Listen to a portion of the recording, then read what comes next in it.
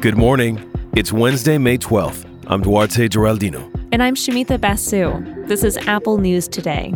Each morning, hear about some of the most fascinating stories in the news and how the world's best journalists are covering them. Republicans made it official this morning. Representative Liz Cheney has been removed from her House leadership position. Her ouster follows months of internal party division over former President Trump's role in the January 6th insurrection and his continued influence within the GOP. The decision came via a voice vote. There was no debate. Axios is calling this the most significant turning point in the schism over the Republican Party's future identity. It's saying this debate is not likely to be resolved soon. On Friday, the caucus elects Cheney's replacement. Congresswoman Elise Stefanik is expected to come out on top.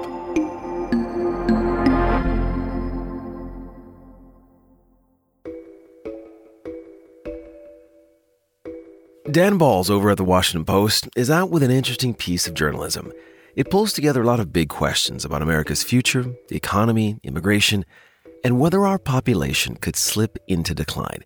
It's a new angle in a national conversation that's intensifying since new data showed the biggest drop in the U.S. birth rate in decades. When a country's population shrinks, big political, economic, and social challenges usually follow. As communities lose population, they often see more drug abuse and poverty. And one big fear is that eventually there won't be enough working-age people in the U.S., which could mean lower tax revenue, declining innovation, and less support for older people.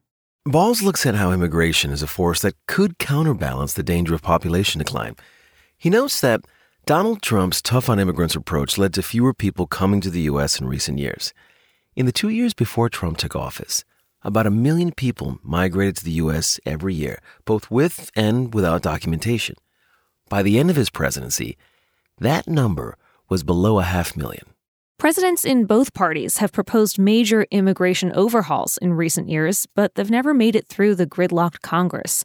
The Post spoke with a senior fellow at the Brookings Institution who says establishing a cohesive immigration policy is crucial to avoiding further declines in population growth. NPR reports on the contrast between how national Republican policymakers talk about immigration and how refugees are viewed in some very red states. Employers are starting to recognize restrictive immigration policies can end up hurting their local economies. NPR takes us to Boise, Idaho. The state used to be among the leaders in per capita refugee resettlement. Since Trump imposed a lower cap, the number of refugees starting a new life in Idaho has dropped 80%.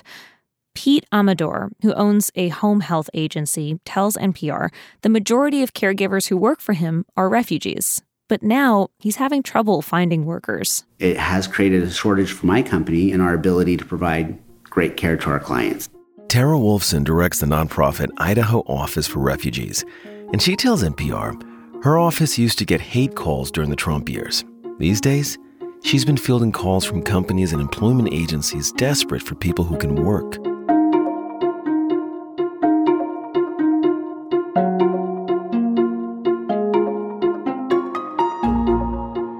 Mosquitoes are an itchy summertime annoyance at best. At worst, they can spread dangerous diseases like Zika and dengue. In the Florida Keys, the problem with mosquitoes is so bad, they're sending in a special hit squad. Tens of thousands of genetically modified mosquitoes. And if they do what they're supposed to do, millions more will be released. Time magazine has details about this particular experiment. And one key thing to understand about the mosquito they're targeting, the females do the biting and the egg laying.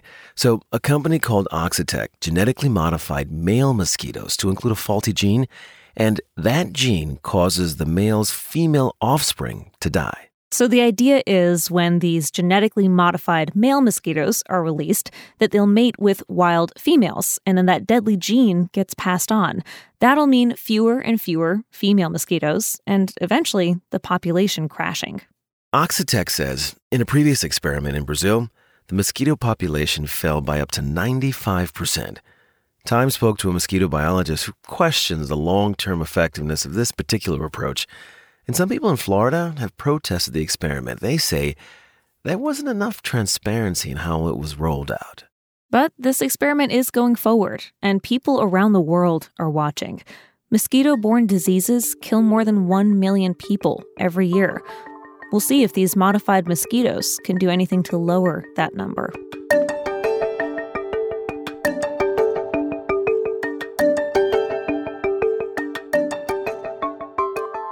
Here's a piece of good news. If you're fully vaccinated, you can relax about your COVID-19 risk. Yes, really. Yeah, maybe you're feeling like you've been receiving mixed messages. On the one hand, the vaccines are extremely effective. Data show the shots dramatically reduce the risk of hospitalization and death, and they're effective against new variants. On the other hand, the CDC says vaccinated people should keep wearing masks indoors and avoid large groups. So how concerned should vaccinated people be or not be? Vox went straight to the experts it's been talking with since the pandemic began and asked them a simple question.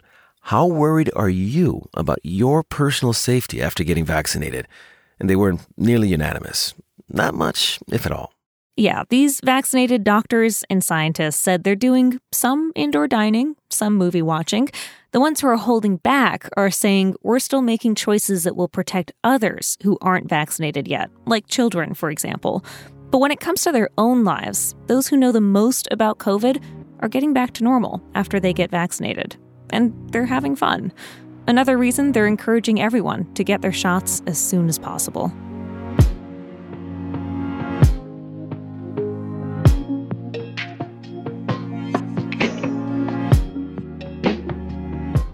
So if you've been working from home, maybe you've been looking around and seeing stuff you don't use that much. So you fill up a bag and donate it to your favorite charity. But the nonprofits are running into a problem lately because of donations like this. You could be part of this problem. NPR breaks down this phenomenon called wish cycling, which is the increasingly common practice of donating things that you kind of just hope will be reused by someone else. So recently, at a Goodwill donation center in New Hampshire, cars crammed with donations dropped off all sorts of things, including some things that were really trash. A small table missing a leg, even a used sponge. And these things aren't just useless and kind of gross. They're also expensive for the nonprofit to get rid of. It's actually really expensive. The Goodwill locations in New Hampshire, Maine, and Vermont had to throw away more than 13 million pounds of stuff last year. The nonprofit had to use about $1 million of its own funds to get all that stuff hauled away. And that's just for the 30 stores in this particular region. This is a big trash bill. If a charity can't sell the thing that you're donating, you're actually hurting it, not helping. So charities want people to keep donating, but maybe be a little more thoughtful about how you do it. Before dropping something off, a Goodwill spokesperson suggests, maybe try asking yourself, if I needed this, would I buy it in this condition? You can find all these stories and more in the Apple News app. And while you're there, check out some of our audio stories. We'll talk with you again tomorrow.